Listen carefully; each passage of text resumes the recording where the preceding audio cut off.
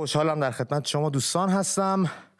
با یک امید دیگه داریم نفس میزنیم. ببخشید من دویدم. ما قرار بود 8:30 برنامه رو آغاز بکنیم. نشسته بودیم پای مستند، با شما دوستان داشتیم تماشا میکردیم مستند آخرین پرواز رو که غرق ماجرا شدیم و با گونه های خیس چشمانی تر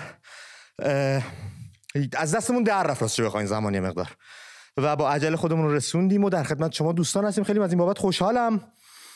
میدونم مستند رو دیدید، خیلیاتون از ما خیلیاتون هم شبیه ما حال خوبی ندارید. همونطور که گفتم چشمان تر، گونه های خیس. از این فاجعه انسانی در ادامه برنامه با شما دوستان همراه خواهیم شد و ازتون درخواست دارم زنگ بزنید، نظرتون رو در رابطه با این مستند با ما در میون بذارید.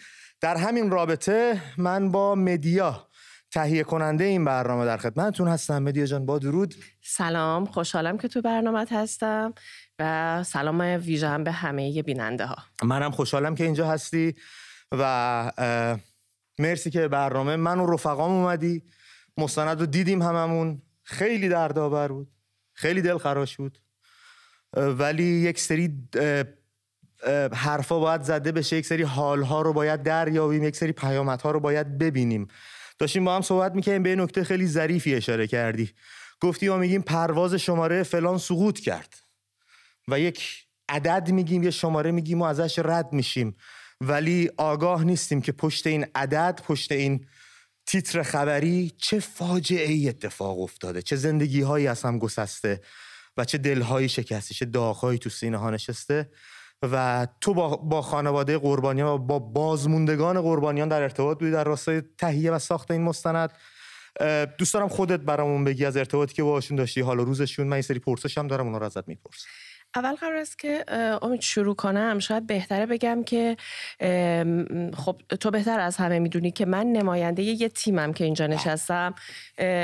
خب بچهای زیادی تو تهیه این مستند با من همراه بودن که من به نمایندگی از اونها در واقع امشب مهمان تو شدم و به ویژه خب کسی که ادیت رو انجام ده خیلی کار سختی رو داره، چون بارها همراه با من این کار رو میبینه. من میخواستم که تشکر کنم. اول با سروش عزیز شروع کردیم ولی خب بنا به دلایلی نشد ادامه بدیم. بعد کار رو با ایستا ادامه دادیم.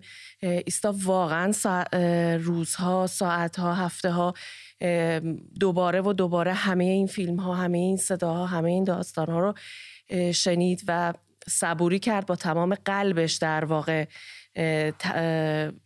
تلاش کرد تا این مستند به سرانجام برسه. نیستش خودش، به همین خاطر گفتم که یه تشکر ویژه ازش بکنم.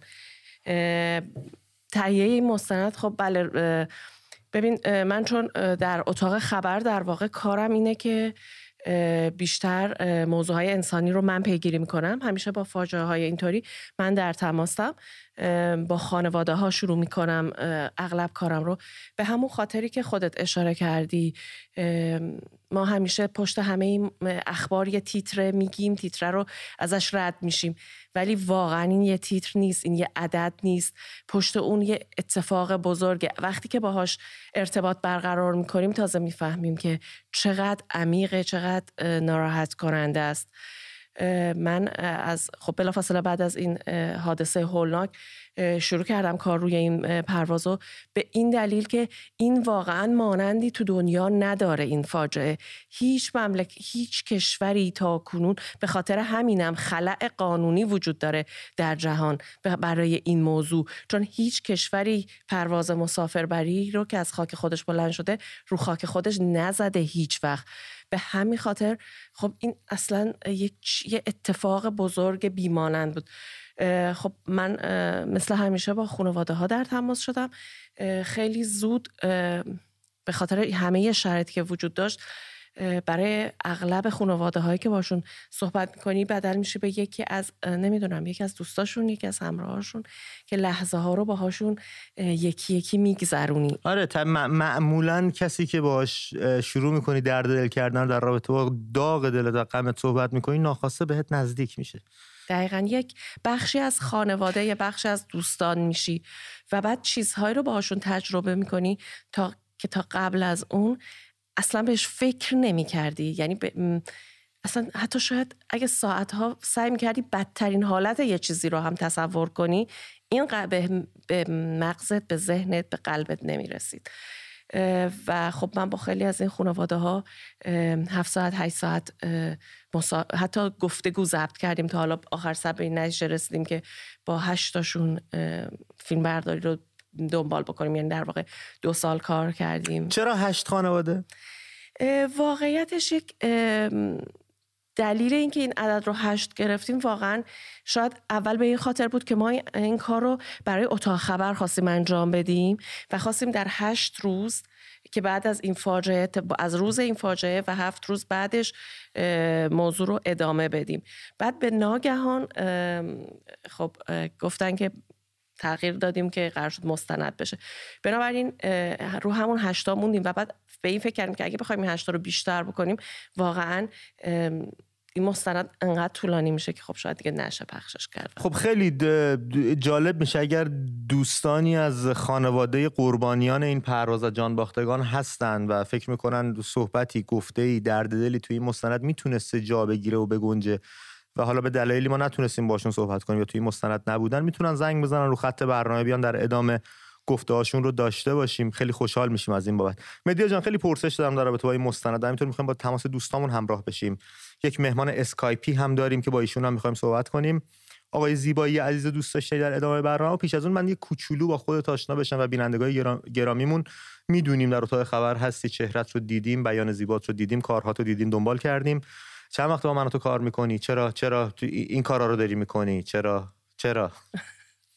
چون بیشتر گزارش‌هایی که تو تهیه می‌کنی خیلی نمیخوام بگم غمگینه، نمیخوام بگم ناراحت کننده است، در صورتی که هست، اما خب یکی واقعیتیه که شما داری به تصویر می‌کشی و بیان می‌کنی و این واقعیت‌ها یه گرایشی باید داشته باشه که شما سمتش میری. خب آدم اذیت میشه واقعا.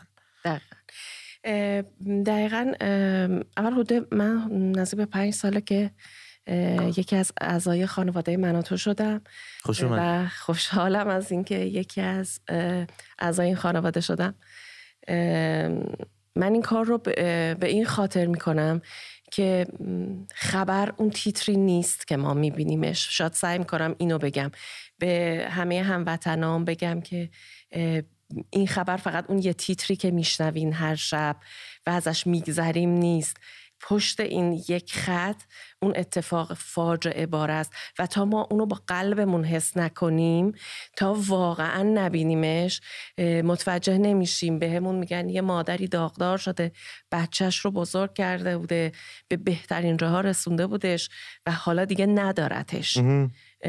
اینو میگیم، اینو میشنویم، ولی واقعا متوجه نمیشیم واقعا داریم از چی حرف میزنیم.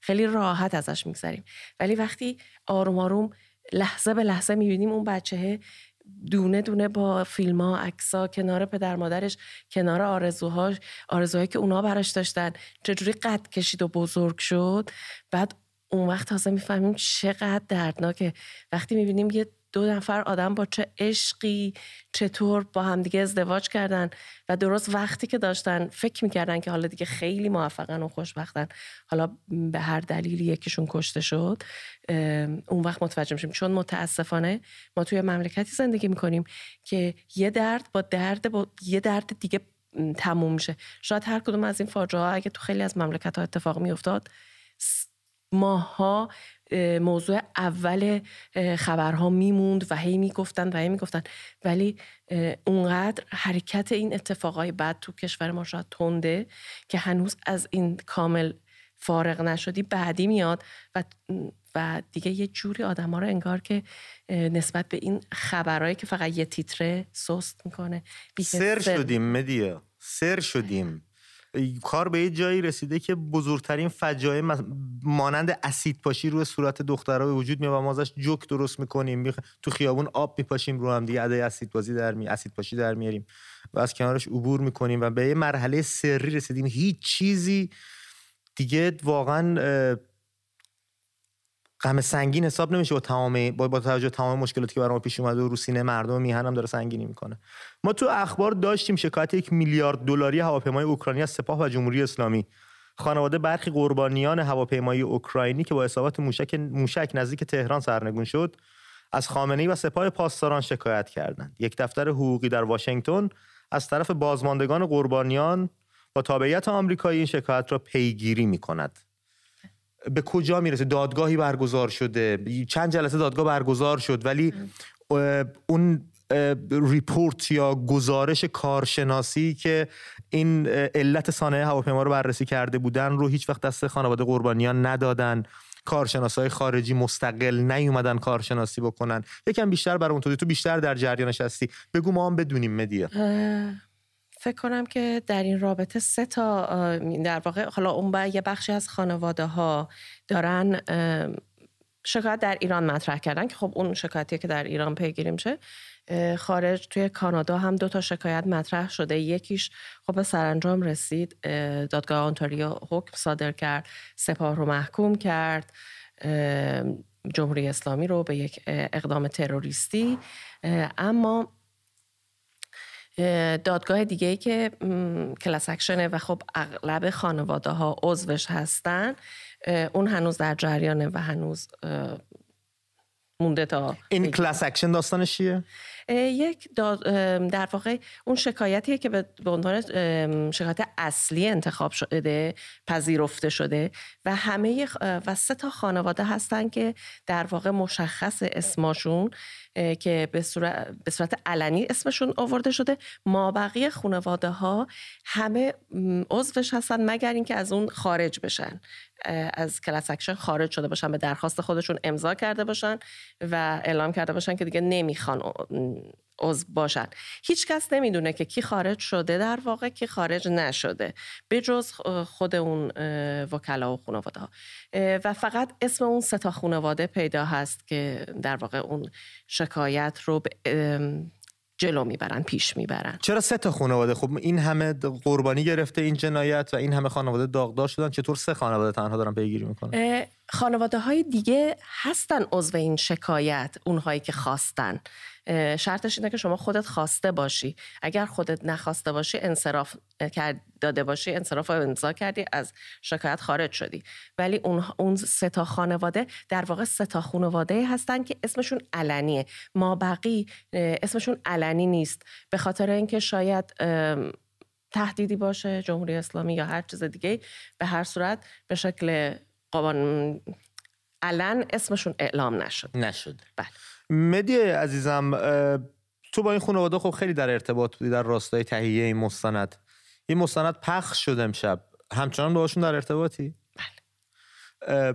خانواده‌های دوستان افغانستانیمون که در این مستند بودن، اونا یه مقدار برای من به شخصه غمش بیشتر بود، چون به هر حال هموطنای خودمون توی میهن خودشون هستن، دوست، آشنا، فامیل، بچه محل، رفیق، هم کلاسی، کسی هست که بیاد بخواد دلداری بده پیششون باشه، تسلای خاطرشون باشه. اون دوستامون واقعا هیچ کس رو ندارن، نمیتونن برن کشور خودشون، نه پاسپورت دارن خودشون به کشور سوم بتونن برسونن، نه دولت ایران حمایت میکنه و پاسخگو. اونها حالا روزشون چطور؟ خب شرایط برای اونا به نظرم به مراتب سخت‌تره. دلیلش اینه یکم از خودمون گله کنم که یکم شاید دیرتر رفتیم سراغشون. خب قبول دارم که اونها هم نگرانی‌های خودشون رو، خودمون به معنای خود فقط تلویزیون خودمون رو نمیگم، کلا ایرانی‌ها رو میگم. بله، ایرانی‌ها و رسانه‌ها سر وقتشون کمتر رفتیم و شاید حالا اولین بار بود که ما رفتیم سر وقتشون و خب این خیلی شاید دردناکه. در عین حال این که همونطوری که گفتی پاسپورت ندارن، کشورشون پاسپورتی نداره که بخوان خودشون رو به کشور ثالثی برسونن. میدونم که بعضی از خانواده ها خیلی تلاش کردن، حتی مکاتبه کردن با دولت کانادا که بخوان یه راه چاره پیدا کنن براشون، اما خب دولت کانادا اونطوری که تا حالا خانواده ها به من گفتن اینه که دولت کانادا گفته که خب خودشون رو به یک سفارت من برسونن تا من ویزای کانادا بدم. خب و عملا کانادا در ایران سفارت نداره.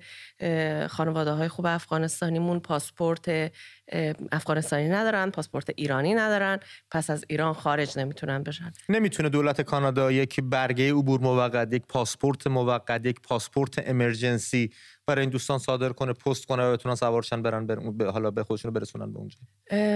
این خب یه سال خیلی حقوقیه، ولی تا اونجایی که من میدونم و خانواده ها پیگیری کرده بودن و بعد خب من در جریان قرار گرفتم، گویا که از لحاظ قوانین بین الملل این امکان گویا وجود نداره. من البته که قوانین بین الملل رو نمیدونم که بخوام راجبش حرفی بزنم و فقط اون چیزهایی رو که بعد از پیگیری ها گفته شده بهشون رو عنوان میکنم. گویا که گفتن که همچین امکانی وجود نداره و باید خودشون رو به یک کشور که سفارت کانادا توش هست برسونن تا بشه. حتی بی پاسپورت باید برسونن خودشون برسونن. مدیا، تو که دوستای داغدارمون، عزیزان دلمون، واقعا آدم نمیدونه چه واژه‌ای به زبون بیاره، چه جمله‌ای رو ببنده که هم شهروندشون نشه، هم بتونه تسلی خاطرشون باشه. نمیدونم چی بگم، واقعا زبون میمونه تو گل، خوش میشه تو دهن، به سق میچسبه اگه بخوای دهن باز کنی برای تسلی خاطر دوستا. واقعا آدم نمیدونه چی بگه. تو که باهاشون در ارتباطی، حال روحی روانیشون چطوره؟ چطور دارن گذران زندگی میکنن؟ چون این چیزی که ما تو مستند دیدیم و اون چیزی که بهش آگاهیم و واقفیم از نظر روانشناختی و سایکولوژی اگه بشه اسمش رو گذاشت، این دوستامون خیلی سخت دیگه به زندگی عادی برگردن، اگر برگردن. چطور دارن سر میکنن؟ آنجا بعضی وقتا من از خودم خجالت میکشم وقتی میبینمشون. تو چرا؟ مگه تو زدی هواپیما؟ نه، از اینکه یه انسان چقدر میتونه قوی باشه و چقدر میتونه محکم باشه، عزیزترین هاش رو از دست بده اما مجدداً یه جور دیگه به زندگی برگرده و با یه نگاهی برگرده که من خیلی وقتا تو ذهن خودم وقتی بهشون فکر میکنم، آره بعضیا هنوز خب خیلی درد میکشن، شاید اونقدر نتونستن بهبود پیدا کنن، ولی بعضیا واقعا منو یاد ققنوس میندازن.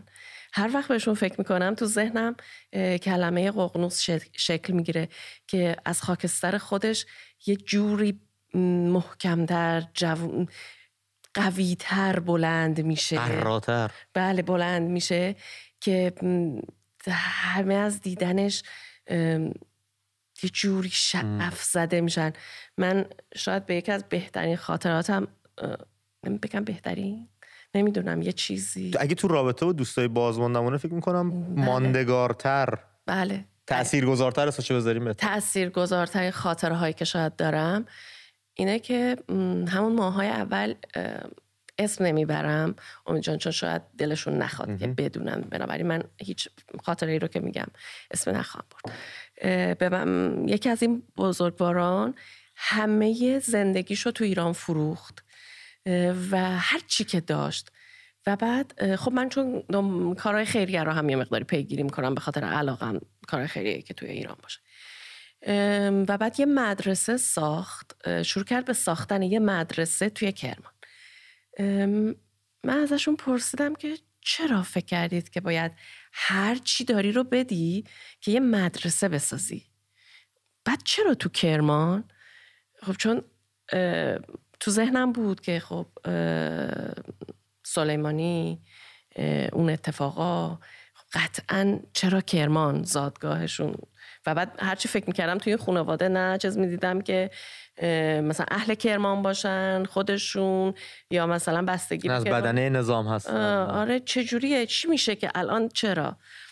بعد به هم گفتن که به خاطر اینکه اگر آگاهی وجود داشت قطعاً کسی حاضر نمیشد جوری باشه که بعد بزنن زن و بچه مظلوم مردم رو هوا بکشن.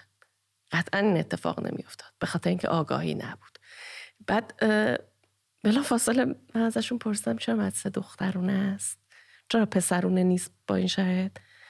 بهم یه نگاه خیلی تعجب زده بهم کردن، گفتن که چون خب اگه زنا آگاهی داشته باشن بچه‌های خیلی آگاهی تربیت، مادران آگاه میتونن فرزندان آگاه تری پرورش بدن. و این به همیشه تو ذهن من موند که چقدر میشه بزرگ بود که عزیزات رو ازت بگیرن ولی تو اون مملکت چقدر برات عزیزه، چقدر دوستش داری، چقدر ایران مهمه، خیلی بیشتر از خودت. چند تا خانواده این کارو کردن؟ چند درصدشون اینجوری بودن؟ چند درصدشون حس انتقام داشتن که نما یه هر طور شده باید انتقام بگیریم، باید یه کاری بکنیم، باید یه زهری، یا گفتن نه این اتفاق افتاده، این چرخه خشونت یه جا پاره بشه، این زنجیر یه جا پاره بشه و ما با منش با بزرگی عبور کنیم از این داستان که درسی به دیگران بدیم. نگاه ها چطور بوده؟ عمدتاً اینجوری بوده یا حس انتقام جویی هم در بچه‌ها بوده؟ نمیخوام بگم که هیچ کس حس انتقامی نداشته و حس انتقامی ندارن، نیست. خب اگه بخوام اینو بگم قطعاً حرف درستی نزدم، ولی خیلی از خانواده ها ایران رو یه جور دیگه ای دوست دارن، چون فکر میکنن که بچه هاشون بچه های ایران بودن و خیلی تلاش کردن برای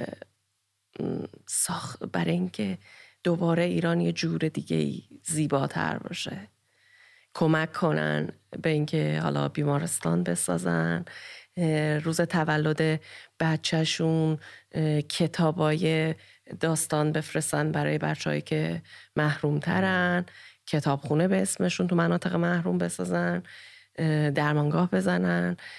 من باز درمانگاه هم زدن؟ بله. سیستان، بلوچستان یا مناطق دیگه. حتی من توی نزدیک اولین سالگرد این فاجعه خب دلخراش و شوم می شدیم. من یکی دو تا تصویر گذاشته بودم از خانواده هایی که در سیستان و بلوچستان بدون شناسنامه هستن. خب چون بدون شناسنامه هستن نه تنها خب نمیتونن آب و برق و خونه و اینا که ندارن، حالا اگه یه 4 دیواری خشتی هم درست میکنن باز آب و برق و گاز و اینا نداره و حتی نمیتونن نفت بخرن چون کارت ملی و هیچی ندارن. بعد ایرانی هستن ولی هیچ انگار که نیستن، وجود ندارن. و من یه سری ویدیو گذاشته بودم که خب مردم این منطقه نیازمند کمک هستن برای خرید نفت، وگرنه شب تو اون سرما یخ میزنن. 2 تا از خانواده ها با من تماس گرفتن، گفتن که ما یه مخارج رو که گذاشته بودیم برای اینکه سالگرد بگیریم برای فرزندانمون، حالا میذاریمش برای اینکه نفت بخریم و خانواده هایی که بتونن این زمستان. چقدر عالی، چقدر عالی، دستشون در مدیای عزیزم. ما یک مهمون اسکایپی هم داریم، آقای زیبایی از خانواده جانباختگان این حادثه دلخراش مهمون ما هستن از طریق اسکایپ. خیلی دوست دارم خوش آمد بگم بهشون. آقای زیبایی با درود فراوان به برنامه ما، خیلی خوش اومدید با اندوه سرشار و غم بی پایان. دوست دارم بهتون تسلیت بگم، ما رو در غم خودتون شریک بدونید دوباره و خیلی ممنونم که قبول زحمت کردید و برنامه ما اومدید. درود بر شما. من هم عرض ادب دارم خدمت شما و همچنین خدمت خانم مصور و بینندگان برنامه بسیار صمیمی و خوبتون.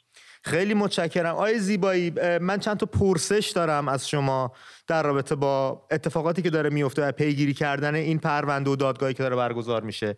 اگر خودتون مطلب خاصی دارید در این مورد بیان کنید تا من پرسش‌ها رو از خدمتتون بپرسم.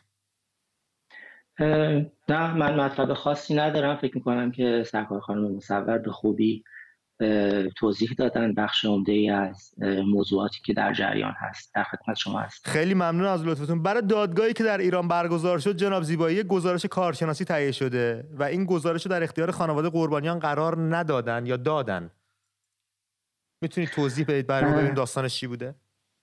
بله، من خدمتتون عرض کنم. البته قبل از اینکه بخوام به در واقع گزارش کارشناسی بپردازم، فکر میکنم یه توضیحی بدم که اصلا گزارش کارشناسی چی هست و به خاطر همین باید برگردم به پرونده‌ای که در ایران هست. و پرونده‌ای که توی ایران هست یکی از پرونده‌هایی هست که در این موضوع این جنایت مطرح هست و در دادسرای نظامی تهران در حال رسیدگی هست.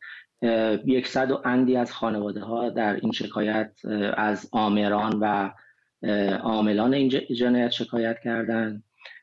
2 جلسه از این در واقع دادگاه این پرونده برگزار شده و خب به دلیل اعتراض خانواده ها و وکلاشون به نقص گزارش کارشناسی دوباره به دادسرا ارجاع شده و اخیراً مثل این که دوباره من شنیدم که به دادگاه برگشته یا احتمالاً به زودی به دادگاه برمیگرده و وقتی که به دادگاه برمیگرده دوباره جلسات دادگاه شروع میشه. خب بخش مهمی از این پرونده که حالا چه در دادگاه باشه چه در برگشته باشه به در واقع بخش بازپرسی، پرونده کلا حدود 4000 صفحه هست، 4000 خورده صفحه هست. بخش عمده ای از این پرونده خب گزارش کارشناسی هست و کارشناسان مختلفی در واقع اصولا گزارشات کارشناسی رو برای پرونده های اینجوری تهیه میکنن و قاعدتاً شکات باید از طریق وکلاشون به گزارش‌های کارشناسی به طور کامل دسترسی داشته باشن که خب در رابطه با این موضوع عملاً دسترسی نداشتن. کل این گزارش کارشناسی که توسط یه تیم اگر اشتباه نکنم 20 نفره تنظیم شده 6 تا بخش هست. 6 تا بخش داره گزارش کارشناسی. یه بخشش تیم کارشناسان مراقبت پرواز هستن، یعنی همون کسانی که بیشتر کارکنان فرودگاه و برج‌های مراقبت فرودگاه هستن و تخصصشون بیشتر هدایت و مراقبت پرواز هست. بخش دیگه‌ای که این گزارش داره کارشناسان رادار و فرماندهی کنترل هست، چون اینها بخش‌های مختلفی دارن که آسمان کشور رو کنترل میکنن و بخش مرکزی هم دارن. اینها افسرانی هستند که مرکز فرماندهی عملیات پدافند هوایی کشور رو کنترل میکنن. در واقع این مرکز اگر بخوام توضیح خیلی کوتاهی بدم همون جاییه که وقتی یه شیء پرنده‌ای مثلا مثل موشک کروز وارد کشور میشه اینا قاعدتاً باید مطلع بشن و به در واقع بقیه واحدهایی که وجود دارن مثلا واحدهای آتشبار و اینها اطلاع بدن. بخش دیگه از گزارش کارشناسی رو که خیلی مهمه، اتفاقا این بخش بسیار اهمیت داره، کارشناسان، البته من میگم کارشناس بعد توضیح میدم، کارشناسان در واقع سامانه پدافند موشکی تورموان تهیه کردن، کسانی که اساساً باید تخصصشون سامانه پدافند موشکی تورموان و تجهیزات وابسته به اون باشه و خب این افراد عمدتاً از سپاه پاسداران هستن. خود بازپرس پرونده میگه که ما عملاً کارشناس تورموان در کشور نداریم و خب این گزارش ها هم بیشتر از اون که گزارش کارشناسی باشه گزارش تخصصیه، یعنی در واقع یه جوری به نظر من دارن از زیر بار مسئولیتی که گزارش کارشناسی اگه چون اسمش اگه گزارش کارشناسی باشه باید وکلا حتما تمام گزارش رو ببینن. بخش دیگه گزارش سایبری و جنگ الکترونیک هست که مشخصه چه بخشی هست. یه بخش دیگه از گزارش هم چند تا کارشناس بودن، 3 نفر کارشناس بودن که بررسی اثر انفجار موشک رو روی هواپیما و همچنین بررسی وجود سایر مواد منفجره رو در داخل هواپیما، کابین هواپیما بررسی کردند و در واقع بخش آخر هم کارشناسان بررسی فاجعه که البته اینا میگن کارشناسان بررسی سانحه که در واقع گروهی هستن که به صورت کلی علل این فاجعه رو بررسی میکنن. مشکل اصلی در رابطه با در واقع گزارشات کارشناسی غیر از اون چیزایی که در واقع بین عرایزم عرض کردم این هست که افرادی که این گزارشات رو تهیه کردن نامشون و سوابق کارشناسیشون مشخص نیست. اصلا به هر حال گزارش کارشناسی رو وقتی تهیه میکنن اسم کارشناس ها رو باید بنویسن و اساساً چون برای سازمان مطبوعشون که همون سپاه پاسداران هست گزارش تهیه میکنن خب قاعدتاً بی‌طرف نیستن. مضافاً این که بازپرس پرونده هم میگه که ما اساساً کارشناس سامانه تورموان نداریم، باید برن سراغ کارشناسان بی‌طرف که قاعدتاً این کارشناسان بی‌طرف به ویژه در رابطه با سامانه پدافند موشکی تورموان در خارج از کشور هستند و میتونن از اونها استفاده کنن. مرسی از توضیحاتتون محمود خان زیبایی عزیز، خیلی متشکرم، خیلی جامع و کامل بود. پرسشی که اینجا تو ذهن من نقش بست، شاید تو ذهن بیننده‌های عزیزمون هم نقش بسته باشه، اینه که خب یه دادگاه داخل ایران داره برگزار میشه. ما هم میدونیم همونطور که شما گفتید باب میل اون دستگاه دلخواهشون گزارش می‌نویسن و کار رو انجام میدن. جوامع بین‌المللی نگاهشون چطور بوده؟ دولت کانادا یا تلاش کرده کارشناسی بفرسته که این برنامه رو مرور بکنن، بررسی بکنن یا نه؟ ایران از ابتدای این قضیه سعی کرد که کانادا رو از مجموعه در واقع کشورهایی که دخیل باشن در این موضوع جدا کنه و اصلا در واقع کانادا رو نپذیرفت به عنوان کشوری که دخیل هست. در واقع کشورهایی که دخیل بودن افغانستان بود که همون ابتدای امر کنار کشید به واسطه فشارهایی که اومد، فرانسه هست، اوکراین هست و خب در واقع به خاطر قوانینی که در ایران وجود داره و اساساً ایران تابعیت دوگانه رو قبول نداره، کانادا رو از این در واقع داستان خارج کرد.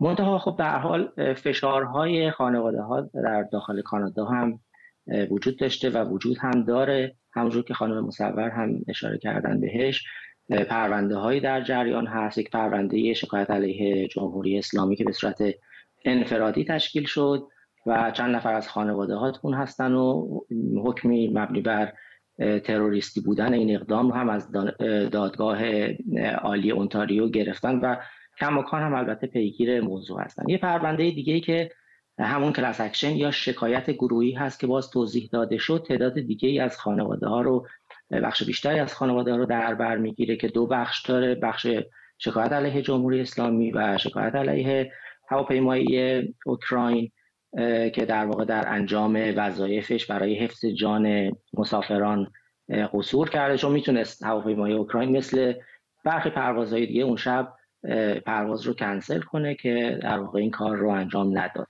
و اینکه شرکت هواپیمایی به اخطارهایی هم که اون شب برای پروازهای بین‌المللی تو منطقه صادر شده ظاهراً توجهی نکرده. یه پرونده هم که هر روز همونجور که گفتن هواپیمایی اوکراین باز کرده علیه جمهوری اسلامی و سپاه‌های پاسداران. منتها خب بحث مهم این هست که کانادا چجوری میتونه از متحدانش، هم خودش هم به واسطه در واقع ارتباطی که با متحدانش داره، چجوری میتونه این فشار رو بر جمهوری اسلامی زیاد بکنه. یکی از بحث فشار خانواده ها بر خود کانادا و پلیس فدرال کانادا هست که پرونده جنایی رو علیه ایران باز کنه که هنوز این اتفاق متاسفانه نیفتاده. من شخصا واقعیتش خیلی امیدوار نیستم به حرکت هایی که مثلا دولت کانادا قرار هست که انجام بده، که این حرکت هایی باشه که اون چیزی باشه واقعا که خانواده ها انتظار دارن.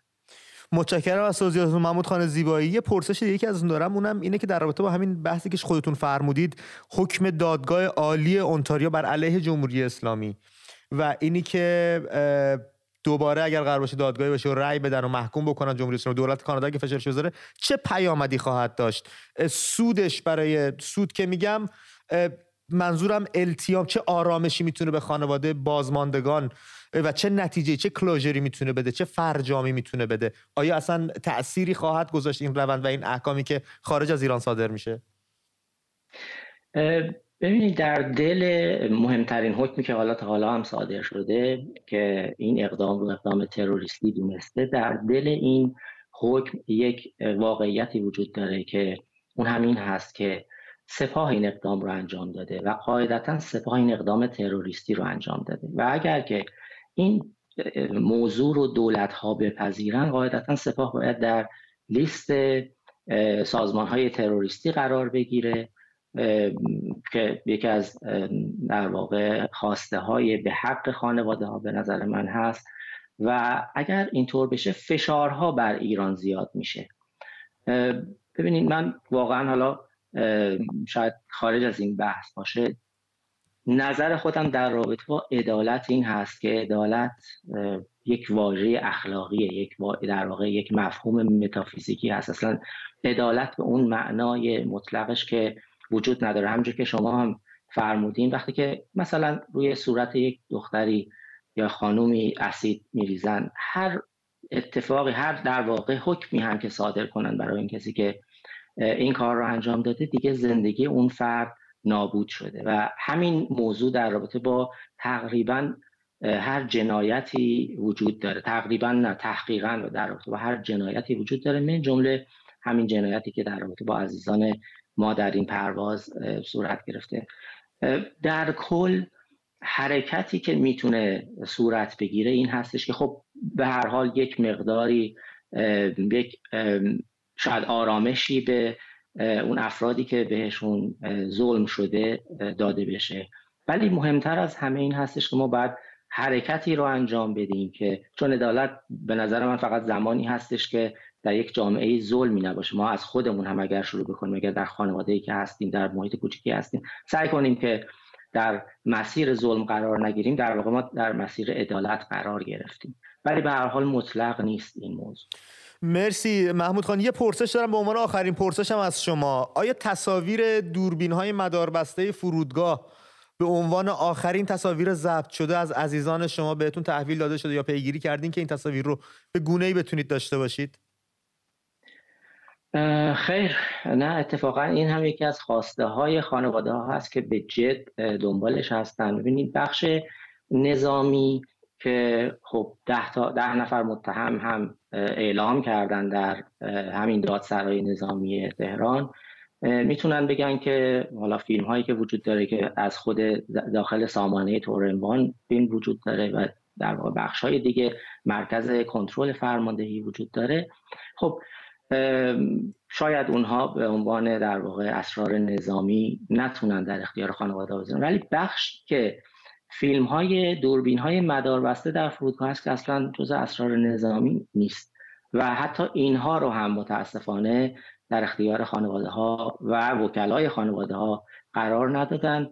پرونده‌ای هم که اساساً در دادگاه داره پیگیری میشه، همونجور که دادسراش هم مشخص است، پرونده‌ای که تو دادسرای نظامی داره پیگیری میشه. افرادی هستن در همین موضوع که اینها متهم هستن، مثل عابدزاده که در واقع رئیس وقت سازمان هواپیمایی کشوری بوده و ایشون در دادگاه سیویل یا غیر نظامی قاعدتاً باید بیاد پاسخگو باشه. منتها مثل آقای حاجی زاده ایشون رو هم در واقع از پرونده خارج کردن. خیلی ممنونم محمود خان زیبایی از توضیحاتتون. خیلی دوست دارم گفتگو رو با شما بیشتر ادامه بدم اما خب زمان محدودی داریم. اگر حرف پایانی دارید با بیننده‌های عزیزمون یا دیگر بازماندگان خانواده این قربانیان عزیزی که خانوادهشون هستش در خدمتتون هستیم به عنوان آخرین جمله. من فقط در واقع وظیفه خودم میدونم که تشکر ویژه کنم از خانم مصور، از همه عزیزانی که زحمت کشیدند و در طول این مدت و قاعدتاً بعد از این هم در کنار ما بودند، نذاشتن که در واقع غبار موضوعات دیگه‌ای که خب در ایران هم کم نیست بر این موضوع بشینه و به در واقع فراموشی سپرده بشه و واقعا این برای ما ارزشمنده. همین که انقدر خالصانه، انقدر صمیمی در کنار بنده و دیگر اعضای خانواده ها بودن، من واقعا تشکر میکنم. خیلی ممنونم از شما محمود خان. من هی میگم آخرین پرسش، یه پرسش دیگه ازتون دارم و به عنوان آخرین پرسش، فردا رو چه رنگی میبینین؟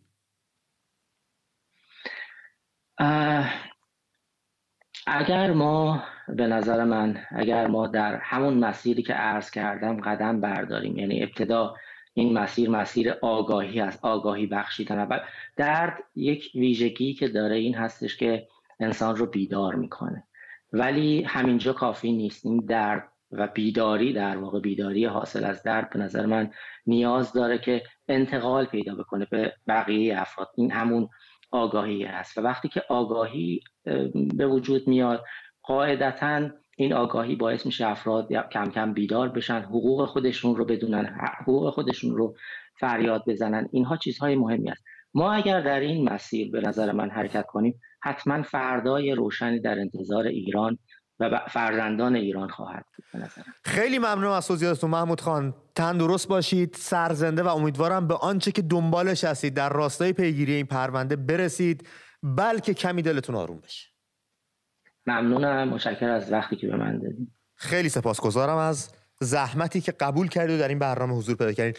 مدی عزیزم، به پایان بخش یک داریم اندک اندک نزدیک میشیم، میریم درنگی میکنیم، اما پیش از اون دوست دارم اگر صحنه‌ای، جمله‌ای، خاطره‌ای در درازای ساخت این مستند از خانواده‌های عزیز و دوست داشتنی این جان باختگان تو ذهنت نقش بسته برامون بگی و بریم درنگی بکنیم، برگردیم با تلفن رفقامون همراه شیم.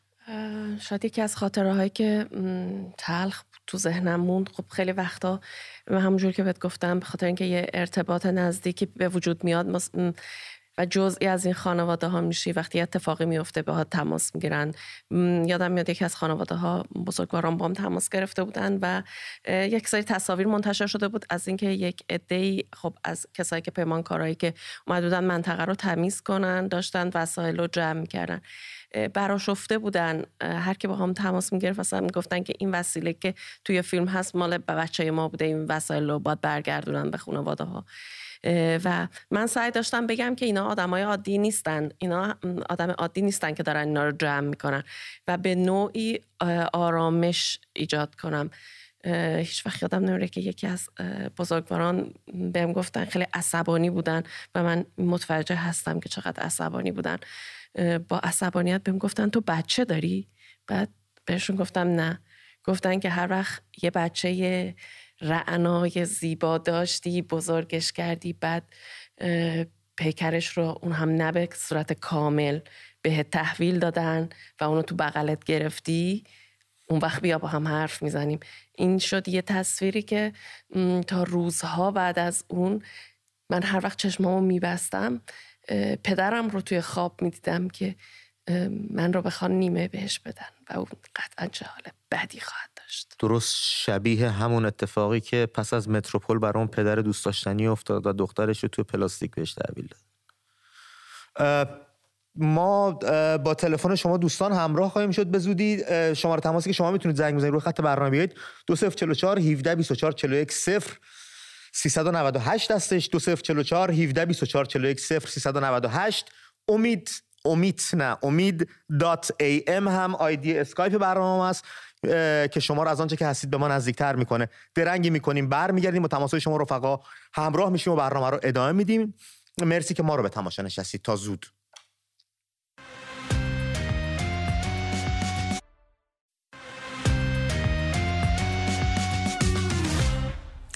خیلی خوش برگشتید به ادامه امید ام. همچنان با مدیا در خدمت شما دوستان هستیم، همکار خوبم و منتظر اینکه بخش دوم رو آغاز کنیم با هم بودیم. یه حال و هوای اینجا رقم خورد که کاش بودی و میدیدی رفیق گلم که داری برنامه رو تماشا میکنی.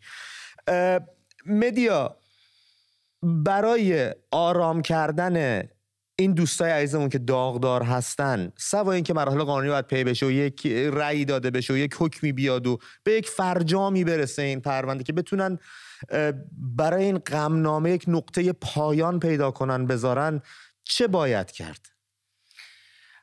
شاید من از خودمون شروع کنم. ما که تو رسانه هستیم خیلی باید دقت بکنیم که چی میگیم، چه کار میکنیم، چی مینویسیم، چه حرفی میزنیم. میتونه برای ما یه کلمه است، برای ما یه حرفه، یه جمله است، اما میتونه روزها، ساعتها اونا رو آزار بده و حتی مسیر زندگیشون رو عوض بکنه. خیلی مهمه. من برمیگردم باز به یکی از اتفاقایی که برای خودم افتاد و اونم این بود که تو همون ماهای اول بود که یک حالا کارشناسی یک گزارش رو منتشر کرده بود. نمیخوام بگم این گزارش ها نباید منتشر بشه، حرفم این نیست، میخوام بگم چقدر تأثیر میتونه بذاره. منتشر کرده بود و منتشر شده بود. خب به وقت از ساعت اول صبح در لندن بود، قطعا نیمه شب در کانادا. من دیدم که چند تا تماس دارم از خانواده های متفاوت که با هم تماس گرفتم و من متوجه نشده بودم. خب تلفنم رو روی حالت زنگ گذاشتم چون اصولا ما تو تا خبر ناچاریم که زنگ نداشته باشه تلفنم و متوجهش باشم. یکی از خانواده ها زنگ زد با یه حالت خیلی عجیب از من پرسید که کمربندها توی پرواز باز بوده. بعد من شوکه شدم که چی رو دارن ازم میپرسن، ولی انقدر صدا بد بود و احساس بدی رو بهم داد که خواهش کردم که میشه ویدیویی با هم صحبت کنیم. گفتن بله.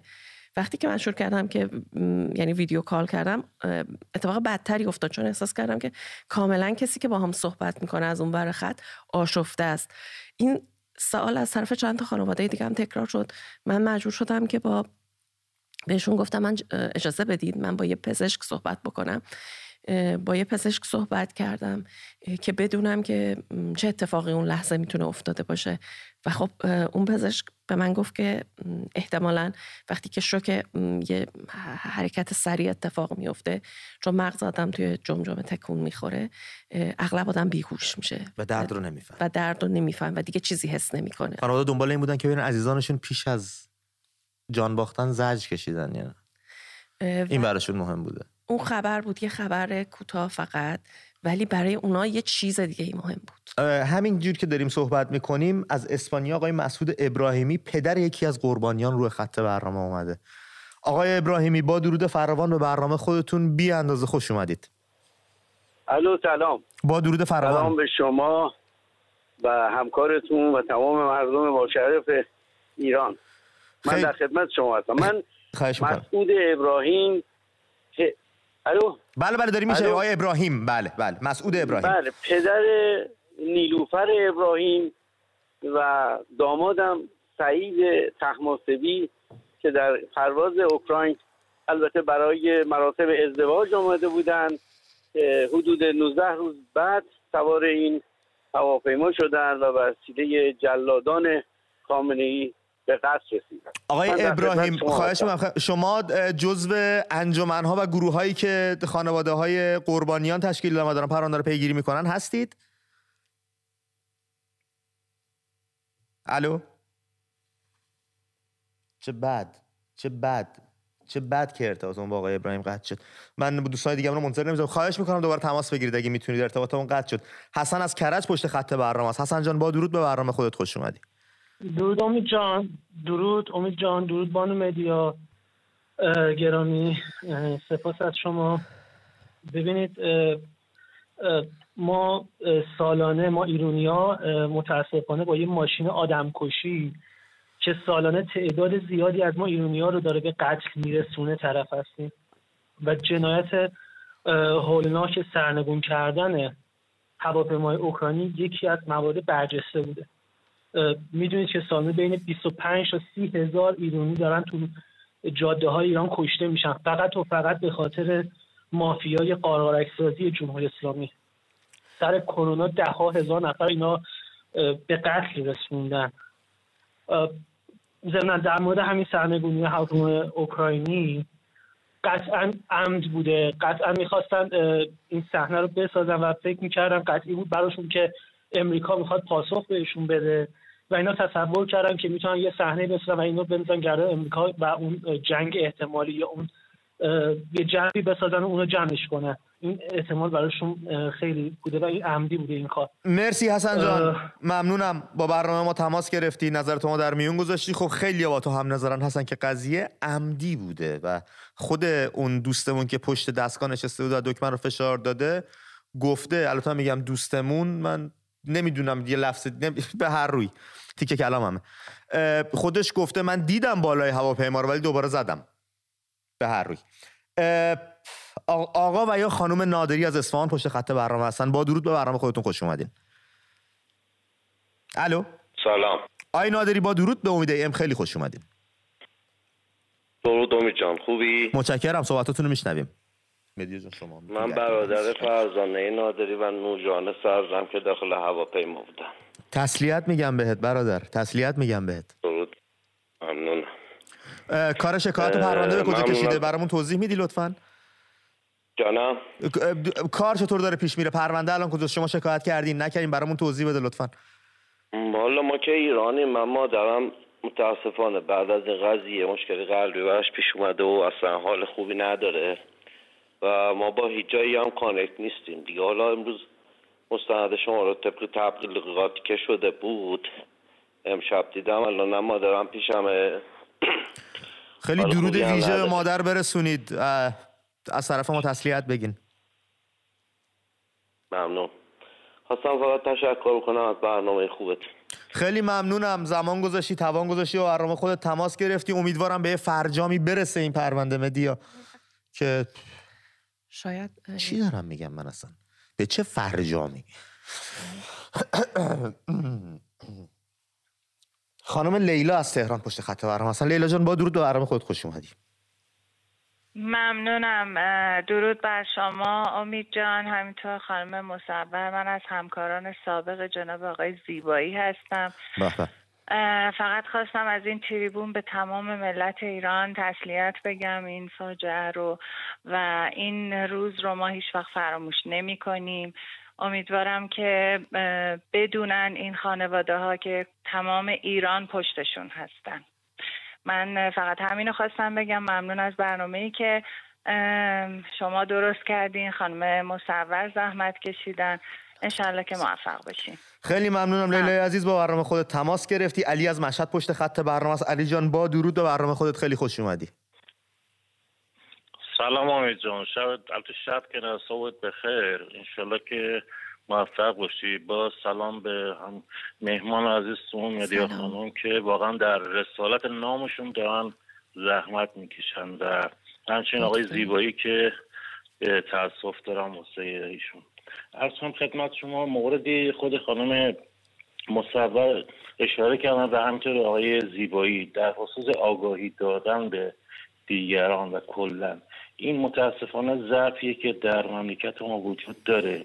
دکتر شریعتی در کتاب اسلام خودشناسی خودش گفته بوده که سه عامل باعث گمراهی جامعه میشه: جهل، ترس و منافع. متاسفانه این سه عامل حاکم بر مملکت ما و تا زمانی که ما این سه عامل رو نتونیم از خودمون دور بکنیم از این فجایع تلخ باز هم خواهیم داشت. علی چطور میتونیم این سه عامل رو از خودمون دور کنیم؟ چه باید کرد؟ از کجا باید آغاز کنیم؟ ببین ما مهمترین عاملی که الان امید جان متاسفانه گریبانگیر ملت ما شده اون منافعه. حالا فشار اقتصادی هم هست، این هم حرفی نیست. یه نمونه خیلی ساده الان بهت بگم که الان تو مملکت ما جاری شده ظاهراً بحث اون حجاب عفاف. اومدن یک سری قوانین رو سختگیرانه‌ای گذاشتن برای ادارات، مثلا بانک رو مطرح کردن جای دیگه، نمیدونم با فلان پوشش و فلان و فلان اینا باید بیان، اگر نه فلان میشن صحبت ها. خب ببین اینجا باید اون پرسنل و اون کارمندا یک عکس‌العملی از خودشون نشون بدن، یعنی از منافع شغل خودشون بتونن بگذرن. ما حرکت خیلی خوبی انجام دادیم، استعفا بدن بیان بیرون بگن ما این اجبار رو نخواستیم. نه ای که بحث ما بگیم حجاب خوب نیست، اصلا بحثی حرفا نیست. بحث اینه که ما اجبار رو نمیخوایم. درسته. این حرف نهایی مردمه. ما باید در این راسته اگر حرکت بکنیم مطمئنا نتایج خوبی خواهند داشت و اینا دیگه بسیاری از جرأت‌هاشون کاهش پیدا خواهد کرد و این فجایع تلخ رو نخواهیم داشت. مرسی علی عزیزم. مطلبیه که فکر می‌کنم عمیقاً مطرح است. ممنونم، مرسی و برنامه خودت تماس گرفتی، لطف کردی. مدیا جان فکر کنم مطلبی داری برای بیان. دقیقاً این چیزیه که وظیفه تک تک ماست که باید انجامش بدیم. یعنی وقتی که بخش آموزش توی کشور اونطوری که باید و شاید کار نمیکنه دیگه بعد میشه وظیفه هممون. کاملا درسته. ممنون. ابی از قزوین پشت خط برنامه است. ابی جان با درود، ممنون و برنامه خودت تماس گرفتی. سلام، خسته نباشید آقا. سپاسگزارم، صحبتاتو میشنویم ابی جان.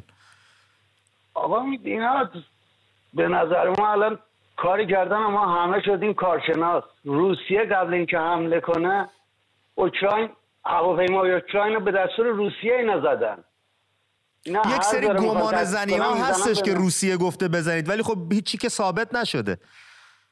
اینا درسته ولی قبل اینکه حمله کنه میخواد یه محک بزنه روسیه رو. نظر ما اینه. ولی یارو زبونش از دست داده، زحمت کشیده، نمیتونه بگذره. ابی تو خودت به عنوان شهروند وقتی میبینی دولت و حکومت یه همچین برخوردی با شهروندای خودش میکنه، یه هواپیمای خارجی که میهمان هم بوده تو کشور ما که مهمان نوازی خیلی معروف و شهره هستیم، یه همچین برخوردی میکنه، نگاه تو به عنوان شهروند به حکومت چطور میشه؟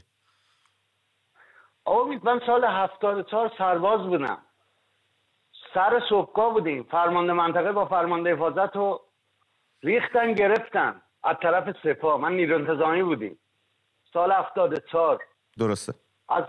اولم از پایم رأی نداد. میدونم اینا پدر سوخته بازی دار، اینا هر ذره بخوان تهدید کنن میزنن به ملت، انگاری دشمن ما.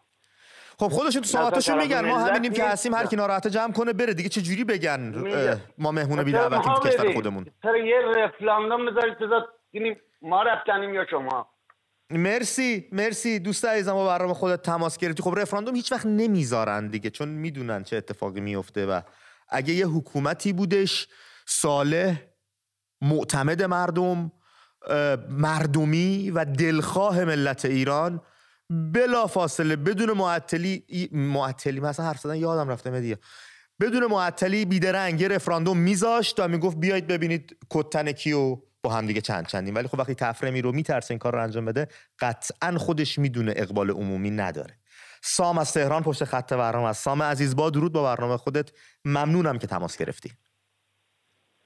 سلام امید جان. به روی ماهت دادا، صحبتاتو میشنویم. من خیلی ناراحت شدم از یه واژه‌ای که استفاده کردی، ببخشید. من استفاده کردم؟ بله گفتی اون دوستمون دستش رفت رو دکمه. من تیکه کلاممه، پوزش میخوام. از این دوستا نداریم امید جان. من متوجهم، اگه آزردمت ازت پوزش میخوام. من به اونا کلا میگم دوستامون که واژه دیگه استفاده نکنم. خیلی واژه‌ها میشه به کار برد، سعی میکنم تا اونجایی که میشه احترام خودم و دست خودم نگه دارم، ولی میدونم چی میگی، متوجهم. نظر در رابطه با مستندی که پخش شد چی بود؟ میدونم دادا، میدونم هممون حالمون بده. نظرت در رابطه با مستند آخرین پرواز چی بود؟ دیدی؟ آره دیدم فقط حالم بد شد دیگه، اینجوری بهت بگم. مرسی دادا، مرسی برادر، رو برنامه خود تماس گرفتی و مرسی که گوشزد کردی. منم باید بیشتر مواظب انتخاب واژه‌هام باشم. میگردم برای این دست آدمای واژه دیگه‌ای غیر از دوستان پیدا میکنم. مرتضی از تهران پشت خط برنامه است. مرتضی جان با درود به برنامه خودت، خیلی خوش اومدی. مرتضی الو سلام. با درود، صحبتاتو میشنویم برادر. سلام، شبتون بخیر. شب شما هم بخیر مرتضی جان، صحبتاتو میشنویم برادر.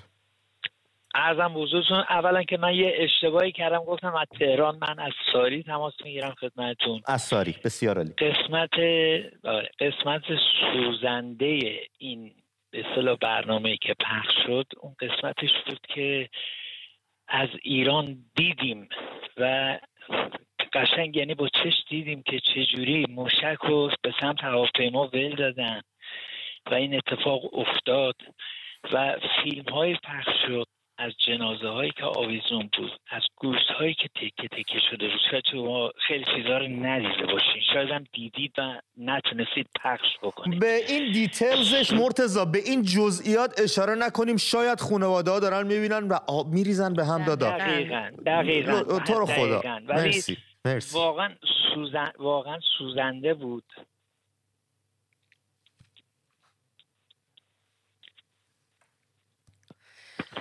دقیقاً حرف شما درسته، واقعا سوزنده بود. یک در پیرو جواب یکی از دوستان که گفتن که استعفا بدن بیان بیرون، خب مردم یه آببارگیه میدونن. اشتباه ملت ایران اینه، اشتباه ملت ایران در یک جمله خلاصه میشه، مزاحم مثلا نمیشم، و اون سکوته. این سکوته که خراب کرده همه چیزو. من نمیدونم چرا این مردم دیگه چه بلایی باید به سرشون بیاد که سکوتو بشکنن. تا جایی پیش رفتن که ناموس ما رو به پیشکش گذاشتن، خاک ما رو که در اختیار چین گذاشتن. مرسی مرتضی. چه بلایی باید بیارن به سرمون که این سکوت شکسته بشه. این سکوت کار خراب میکنه. مرسی مرتضی، ممنونم ازت. تاسف بخورم، تسلیت میگم با این خانواده‌های عزیز. عذرخواهی هم میکنم در اون بخش یه مقدار من زیاده روی کردم. مرسی و برنامه خودت تماس گرفتی دادا، ممنونم. زمان گذاشتی، توان گذاشتی. مدیا جان همون چیزی که خودت اشاره کردی، نمیدونم، صحبت کردن از خیلی چیزا، از خیلی از جزئیات، آدم‌های زیادی رو آزرده. شاید من زور زدم یه چیزی رو فراموش کنم و تو با یه جمله همه چیز رو دوباره به یادم میاری. این اتفاق میتونه بیفته. مسعود عزیز از رشت پشت خط برنامه است. مسعود جان با درود، صحبتاتو میشنویم. سلام امید جان، من مسعودم از رشت. سالگرد این فاجعه رو تسلیت میگم، همچنین خدمت خانم مدیا که این افتخار رو دارم از طریق اینستا. مسعود آندرلاین وای اس، خودشون میشناسن بنده رو. خیلی خوشحالم منم باهاتون ارتباط برقرار کردم. برنامه‌تون خیلی عالیه، انرژی مثبت میگیریم ازش. مسعود جان نظرت رو در رابطه با مستند برامون بگو. دیدی برنامه رو؟ بله خیلی هم عالی، خیلی هم عالی، بسیار خوب، بسیار خوب. یعنی عالی یعنی چی؟ مفید به فایده بوده، روشنگری داشته. از اون نظر بسیار عالی. خیلی ممنونم از لطف تماس گرفتی با برنامه خودت. چه خبره اینجا؟ هومن از البرز. هومن جان با درود از استان البرز، مرسی با برنامه خودت تماس گرفتی. ممنون، متشکرم. درود بر شما. چند تا نکته رو میخواستم بهتون بگم. آقای زیبایی برگشتن گفتن که این فرقه تبهکار تابعیت دوگانه رو قبول نداره، برای همینه که بچه هاشون و تمام عزیزاشون اونور آبن. بله. بعد دو تا نکته دیگه. ببین من از روز اول گفتم که این هواپیما رو از قصد زدن که شخص یا اشخاصی رو بکشن یا یه سری مدارک رو نابود بکنن. شایدم سیستم پدافند اینا رو هک کردن، دست اینا نبوده و جرأت اینو نداشتن که بگن. اینا 3 روز طول کشید بگن دیگه. شاید واقعا پدافند اینا رو کسی هک کرده باشه، کشوری مثل روسیه، آمریکا، انگلیس یا هر کشور دیگه. یه چیز دیگه هم هستش، آخرین نکته است. ما تو 3 ژوئیه 88 مصادف 12 تیر 67 آمریکا پرواز ایرانی 655 رو زد. بله. ناو وینسنس. اینا هر سال می اومدن برنامه میذاشتن، هر سال کلی پروپاگانده میکردن که آی فلان آی بهمان. اما چرا چالش شده به قول شما هیچ هواپیمایی یا تو خاک خودشون نزدن؟ هیچ کشوری همچین کاری نکرده. آخه واقعا آدم میمونه چی بهشون بگه. از لحظه اولی که این برنامه شروع شد مادر من گریه کرده، تا همین الان هم هنوز داره گریه میکنه. سلام برسون به مادر. ما هم حالمون خوب نیست با اینا نداریم ما. اما بازم هر کاری که میکنی آدم نمیتونه، خنک نمیشه، میسوزه، همیشه میسوزه. میدونم هومن، میدونم همه اینجوریان، همه این حالا دارن. مرسی که توان گذاشتی، زمان گذاشتی و برنامه خودت تماس گرفتی. خیلی ممنونم ازت. در رابطه با ناو آمریکایی هم که هواپیمای ایرانی رو زد، غلط کرد. اون هم مثل اینا، اونم غلط زیادی کرد، یه همچین کاری کرد و محکوم شد در جام جهانی. 131 میلیون دلار غرامت داد سال 88 و غلط کرد. چون اون زده دلیل نمیشه کار اینا هم درست بوده که. اونا هم یه پلشته‌ای مثل اینا یه کاری کردن یه زمانی و توونش هم دادن، اینا هم باید بدن. نمیشه تو بزنی مردمو داغدار کنی، جوونای مردمو پرپر کنی، راست را بر انتظار داشته باشی همه هم دوست داشته قربونت هم برن، بیان پای صندوقات به رأی هم بدن. نمیشه، اینجوری کار نمیکنه. اصلا بازیش اینجوری نیستش. مازیار از تهران پشت خط برنامه. مازیار جان با درود به برنامه خودت، خیلی خوش اومدی. با عرض درود خدمت شما امید جان و مهمان عزیزتون. درود به روی ماهت. مرسی با برنامه خودت تماس گرفتی. صحبتاتو میشنویم. فدات بشم، دورت بگردم.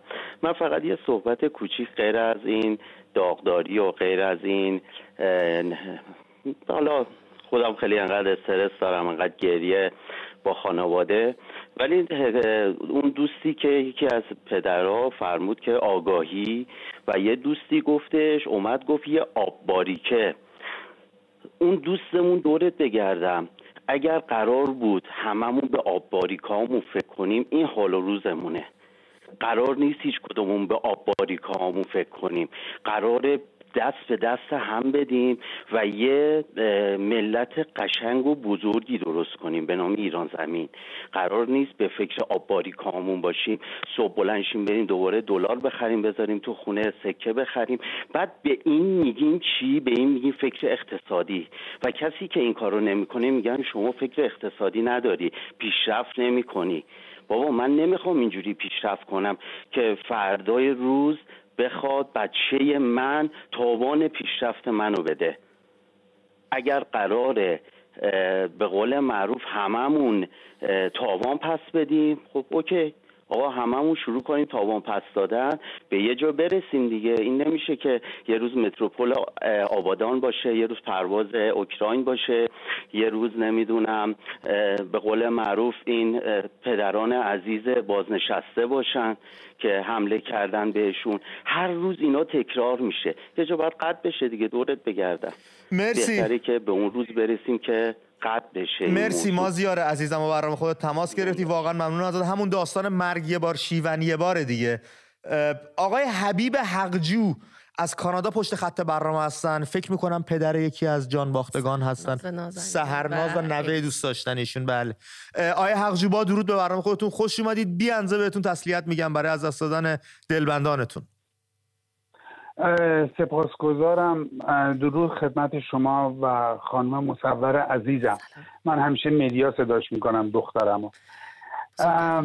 نمیدونم با چه زبانی، ای کاش میتونستم کلمات مناسبی پیدا کنم که واقعا احساسمو بیان بکنه. فقط تنها لغتی که میتونم بگم با تمام وجود از صمیم قلب از مدیای عزیزم و تمام تیمشون سپاسگزارم، از کل تلویزیون، از کیوان عزیز که این امکان به وجود آورد و این کاری که میدونم این کاری که درست شده. میگم احساساتم میذارم کنار و میدونم این کار استثنایی بود و بعید میبینم هیچ کاری در این حد درست بشه. با تمام وجود از همتون مدیا جان، از خودت سپاسگزارم عزیز دل من. بزرگواری لطف داری. ایزد پاک همتون رو حفظ بکنه. همین. لطف کردید. خیلی ممنونم جناب حقجو، خیلی ممنونم. حالا که قبول زحمت کردید، زمان گذاشتید، توان گذاشتید، برنامه ما تماس گرفتید، با غم بیپایانی که بیکرانی که رو سینه‌تون سنگینی میکنه، از روند این پرونده دوست دارید برای ما صحبت کنید، ببینیم کجای کار هستیم. آقای حقجو من یکی از نماینده ها هستم، مدیا جان خودش میدونه. من یکی از نماینده های شکایت گروهی یا کلاس اکشن هستم. تمام تلاشمون رو داره میکنیم به اون چیزی که در توانمون هست دسترسی پیدا کنیم. همین. نمیتونم، حالم مناسب نیست که بخوام زیاد صحبت. متشکرم، متوجهم، کاملا درک میکنم. خیلی ممنون از تماستون. خدا. من یه انقدی اختیار دارم تو این شبکه که قولی بدم از طرف شبکه دوستای عزیزمون که عزادار هستن و خانواده قربانیان و بازماندگان هستن، هر گونه حمایت خبری، آگاهی رسانی و پوشش خبری از فعالیتاتون نیاز هستش. تمام قدر رو شبکه منو تو حساب کنید. با آخرین دوربینامون هم پشتتون وای میستیم و این برنامه رو ببینید چی کار میتونیم بکنیم. آرش از بابل پشت خط برنامه است. آرش جان با درود به برنامه خودت، خیلی خوش اومدی. الو سلام، خسته نباشید. با درود صحبتاتو میشنویم آرش جان. منم تسلیت میگم به خانواده بازمونده. من یه صحبتی داشتم خدمت مردم ایران. چرا فکر میکنن که این اتفاقا فقط برای دیگرانه؟ همیشه چنین فکری میکنن. حتی مادر پویا بختیاری هیچ موقعی که درگیر بود هیچ موقع فکرش نمیکردش که یک روز پسرش همین جمهوری اسلامی با کجا. بله. من تو سالگرد ندا آقا سلطان، نمیدونم چندم این سالگردشه، یه پست گذاشتم در مورد تیر خوردن تو سرش. چون یه آدم سرشناسی هستم تو شهر خودم، تو قسمت وضعیتام تو واتساپ گذاشتم.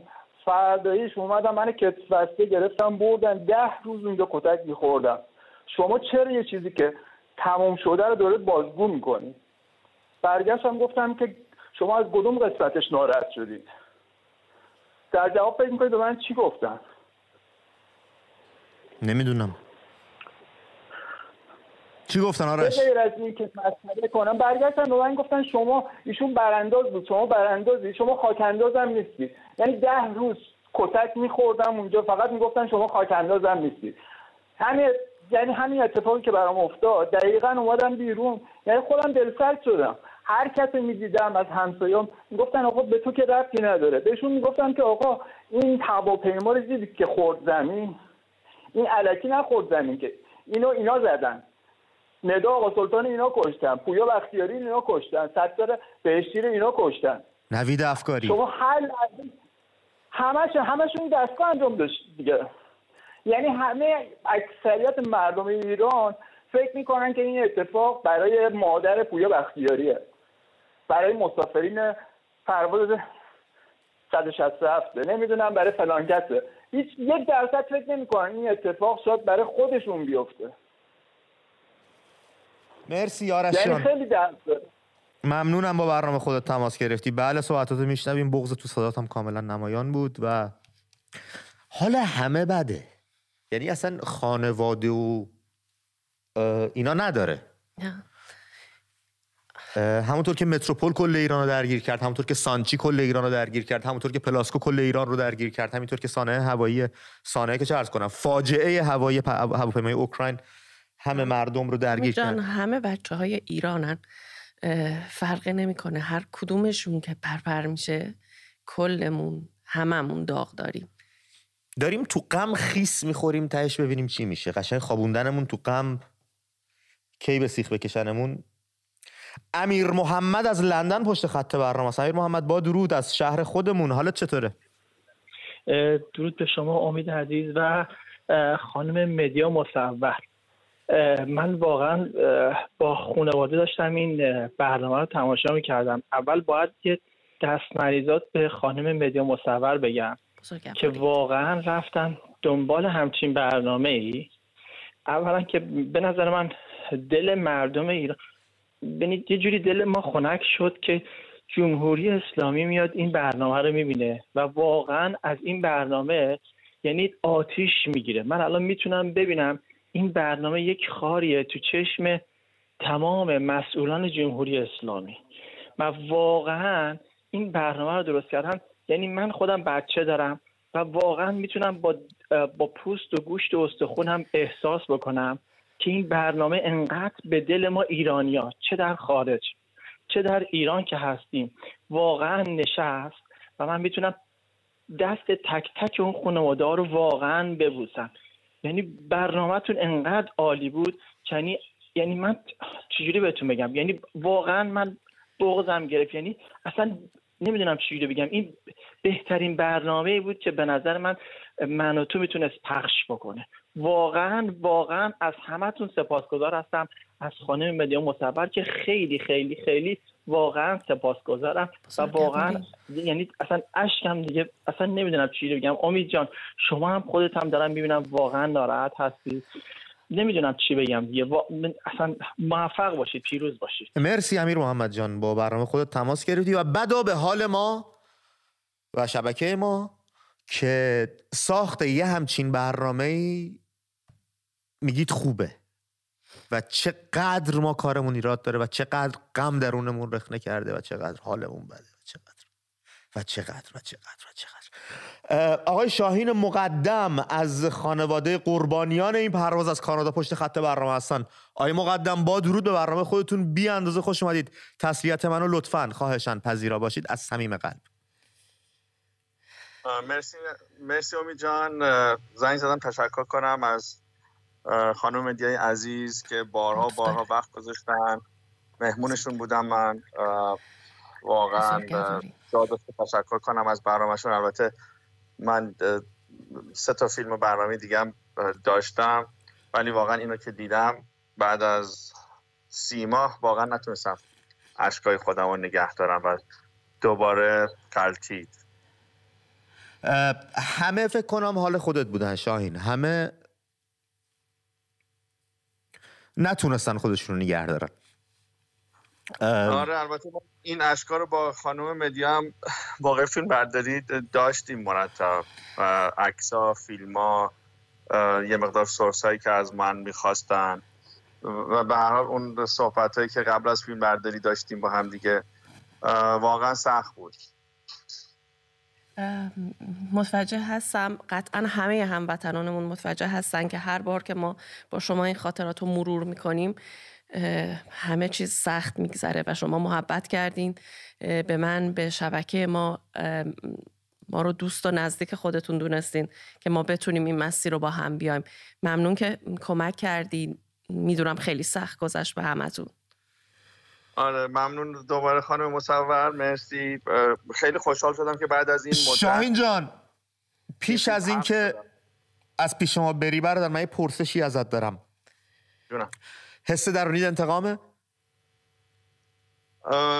من والا خیلی این سوال از من پرسیدن و جوابم هست بله، و حس درونیم انتقام هست از کسایی که در واقع این جنایت رو انجام دادن در حق تمام این بیگناه ها، تمام این کسانی که در واقع از سال 57 58 علویز، کشتارهای 67 آبان،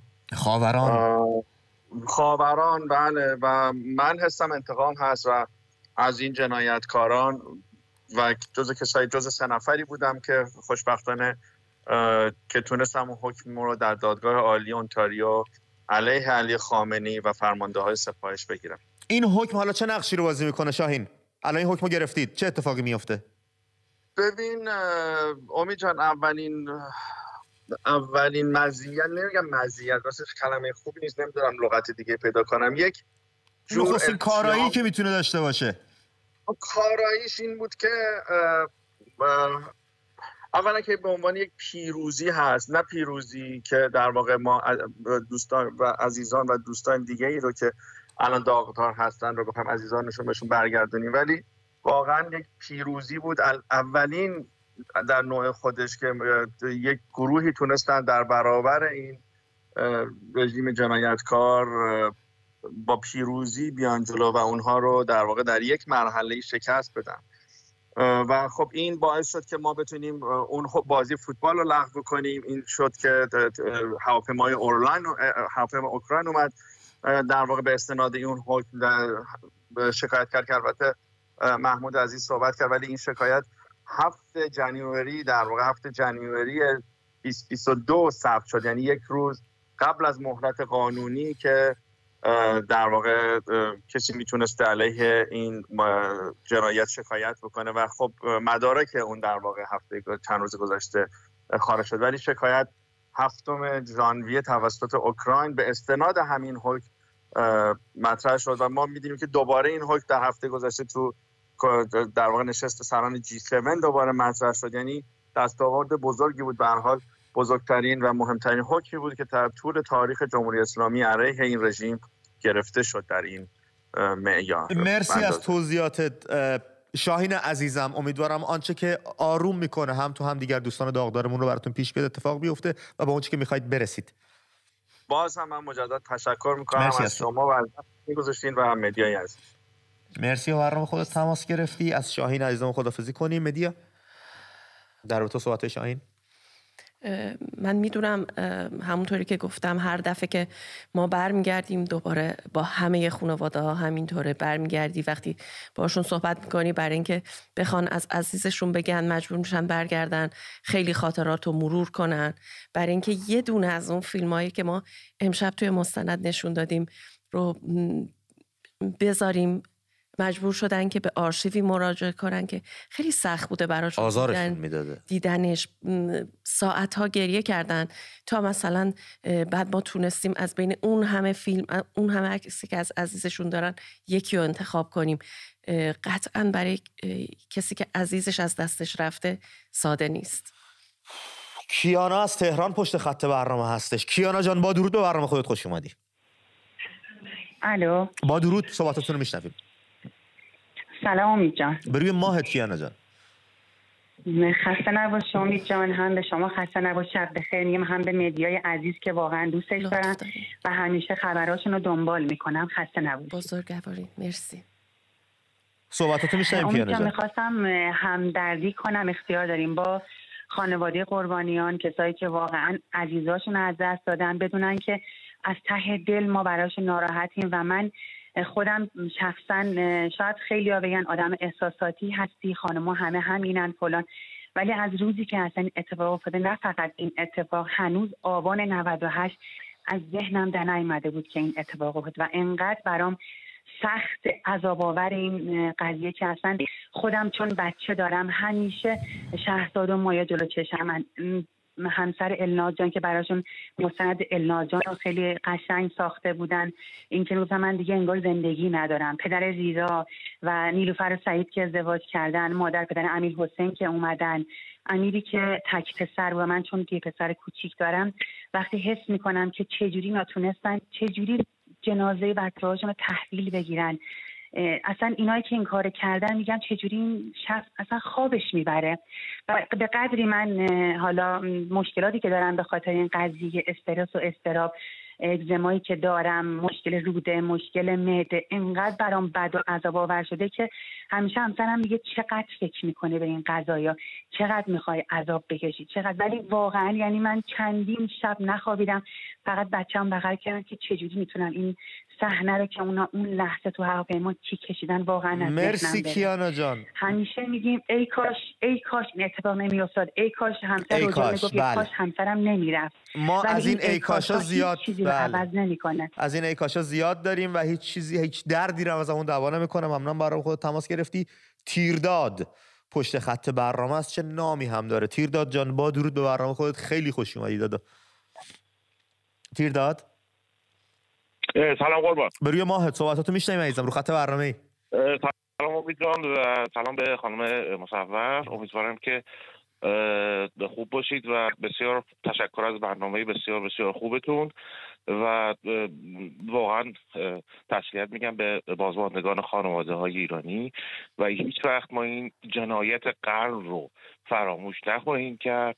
من یه خواهش داشتم از برنامه‌تون، اگر امکان داره این برنامه رو به زبانهای مختلف درست بکنید و سعی کنید اگر امکانش هست، من نمیدونم، به شرایط‌های مختلف بدید که بیشتر دنیا این برنامه رو ببینن و مطلع بشن که تو ایران چه اتفاقی میفته و بابا چه حکومت سرکار. چه ایده جالبی. آره میشه به صورت ساب تایتل زیرنویس. آره میشه. خیلی ممنونم ازت واقعا تیرداد دوست داشتنی، چه ایده خوبی به اون دادی. آقای ابراهیم، بچه‌ها به من میگن برگشت میونه این همه تماس، اگه بخوام آقای ابراهیم رو پیدا کنم یه مقدار کارم سخت خواهد بود. اگه یک لحظه با من مدارا کنید و حوصله کنید تلاش میکنم ایشون رو پیدا کنم. نمیتونم بچه‌ها، اگه میتونید تو لیست بیاریدش بالا، خیلی اینجا شلوغه. احمد از شیراز پشت خط برنامه هستش. احمد جان با درود، صحبتاتو میشنویم. خب اینو زودتر کاش که من میگفتی تماس بعدی. احمد جان از شیراز با درود، رو خط برنامه هستی. سلام امید جان. بری ماه صحبتاتو میشنویم. من دیدن 3-4 هفته است میخوام رو برنامه شما صحبت کنم. حالا هم راجع به این موضوع امشب یه موضوعی که واقعا احساس میکنم وظیفه‌مه که صحبت کنم. من طبق تجربیاتی که حالا 2 سال خدمت سربازی داشتم تو نیروی انتظامی، یه موضوعی هست که احساس کردم لازم همه بدونن. اگر وقت برنامه خواهش میکنم حتما. خیلی بچه‌ها پشت خطن. شاهین احمد جان زودتر اگه بگیم که من میتونم دوستای دیگه‌مونم بیارم روی خط. بله. یه موضوعی هست که من حالا تو این 2 سال دستگیرم شد تو نیروی انتظامی خدمت کردم، اینه که اکثرا این بدن نیروی انتظامی با مردم هستن. یعنی من به واسطه پستایی که داشتم تو دوران سربازیم و دسترسی‌هایی که داشتم با اکثر کادریا از حالا درجه بالا مثل سرهنگ اینا تا حالا درجه جز که صحبت میکردن، اکثرا با مردم هستن. یعنی فقط منتظر یه تلنگر بسیار کوچک هستن که یعنی یه جوری پشتشون گرم باشه که اگر از مردم حمایت کردن فردایی باشه که مثلا بتونن پشت مردم باشن. خیلی ممنونم از تماست. مرسی که این آگاهی رو به مردم دادی. از دونسته های خودت و دستاوردهای خودت ما را آگاه کردی. آقای ابراهیم رو من پیدا کردم. آقای ابراهیم با درود، روی خط برنامه هستید. پوزش میخوام، نمیدونم از ما بودی از شما، ارتباطمون قطع شد. اشکال از خط من بود. من الان روی اسکایپ هستم. خیلی خوشحالیم که دوباره ما تماس گرفتید. صحبتتون رو میشنویم با جان و دل. بله من منتظر که اگر سوالی شما دارید، چون همه صحبت‌ها رو اکثرا شما دوستان انجام دادن، مورد خاصی اگر دارید یا من صحبت کلی داشته باشم. اگر صحبت کلیتون رو بفرمایید، موردی اگه به ذهن ما رسید ازتون میپرسیم قطعاً. بله من همونطور که گفتم پدر نیلوفر ابراهیم و سعید طهماسبی داماد من هستن که برای مراسم ازدواج اومده بودن و 18-19 روز بعد سوار این هواپیما شدن و به قتل رسیدن. خدمت شما بگم که ما جز خانواده‌ای هستیم که در خود انجمن جان باختگان فعالیت داریم و در ایران فعالیت گسترده‌ای داریم در تجمع‌ها، برنامه‌های بزرگداشت، سالگردها و همطور دادگاه. تیم وکلای ما این دادگاه رو در ایران در این حال که می‌دونیم همش مصلحتی هستش پیگیری می‌کنیم و حتی در 2 جلسه‌ای که شرکت کردیم سعی کردن به صورت حادثه موضوع رو بررسی کنن. آنچنان برخورد قاطعی داشتیم توی دادگاه که مجبور شدن دادگاه رو بدون نتیجه تا این تاریخ رهاش کنن، به این ترتیب که به اصطلاح بدونی که ما از محتوای پرونده به طور کامل مطلع بشیم یا کارشناسا رو نمیشناسیم. حتی 10 نفری که معرفی کردن حتی چهره هاشون رو یه کادر لباس شخصی اطلاعاتی بین ما و اونا قرار میگیرن که حتی ما نمیدونیم کی هستن. علیهشون ما شکایتی نداریم. شکایت عمده ما علیه مسئولین تراز اول کشور هستش که آمرین اصلی هستن. من همینو جناب ابراهیم ببخشید میونه گفتهاتون میام، من همینو میخواستم بدونم از دوستان، میخواستم بپرسم. خب یه چند تا از دوستامون حالا مساعد نشه، منم خودم حالم انقدر خراب شد ذهنم رفت بیرون. متهم ردیف اول این پرونده کیست؟ ما شخصی رو داریم به نام فرمانده کل قوا. آیا ایشون مسئوله؟ بله. از نظر ما شخص آقای خامنه‌ای مسئول مستقیمه و بعدم رده‌های بالای فرماندهی سپاه پاسداران مثل آقای باقری، سلامی، آقای حاجی زاده و افراد سیاسی مثل ظریف که دولت وقت که در این قضیه نقش داشتن و خود آقای شمخانی. از نظر من شخص اول مملکت در اتاق فکری که داشتن این تصمیم رو گرفتن به خاطر هیچ و پوچ و ترس و مزدوری دولت روسیه و مسائل دیگه، نفرت و کینه نسبت به برگزیدگان این مملکت، جوانایی که همه نخبه بودن و مجموعه قضایا و جلوگیری از احتمال حمله ترامپ که گفته بود 52 نقطه میزنه. مجموعه این قضایا باعث شد که این جنایت رو انجام بدن و بچه‌های ما مظلوم بیگناه نخبه به قتل برسن و ما 900 روز در محفل خصوصی خودمون عزاداری میکنیم ولی در جای دیگه فقط افشاگری و برای دادخواهی. هر مطلبی رو که در مورد تمامی خانواده ها، چه اونهایی که عضو انجمن هستن و یا نیستن و یا فعالیتی ندارن، مطلع باشید که ریالی پول دریافت نکردن، نمیکنن، چون نه میبخشن نه فراموش میکنن و فقط به دنبال دادخواهی هستن. همونطور که در پرونده داخلی تلاش میکنیم که مطمئنیم در اینجا به نتیجه خاصی نمیرسیم، در کانادا فعالیت گسترده‌ای توسط انجمن میشه و پرونده تا به ایکائو رفته و به احتمال زیاد با این مسیری که داره میره و پیرو شکایت اوکراین حتما پرونده به دادگاه کیفری لاهه خواهد رفت. جناب ابراهیم یه پرسش از اون دارم به عنوان آخرین پرسش، قوت ادامه زندگی این روزها چیست برای شما به سرانجام رسوندن این پرونده؟ فقط ما در اون ساعت 6:20 18 دی ماه 8 ژانویه تمام این خانواده ها زندگیشون منجمد شد. ما نفس میکشیم که دادخواهی کنیم و مطمئن هستیم با شرایطی که مملکت داره و گسترش این مخالفت ها و ترکیبی که همه خانواده های آسیب دیده مستقیم، حالا غیر مستقیم که همه مردم ایرانن، تشکیلاتی رو همراهی داریم میکنیم که این دادخواهی قطعاً به نتیجه میرسه. خیلی سپاسگزارم جناب ابراهیم، اذیتم شدید، مجبور شدید دوباره با ما تماس بگیرید. پوزش میخوام من از شما، گرچه ایراد از سمت خط شما.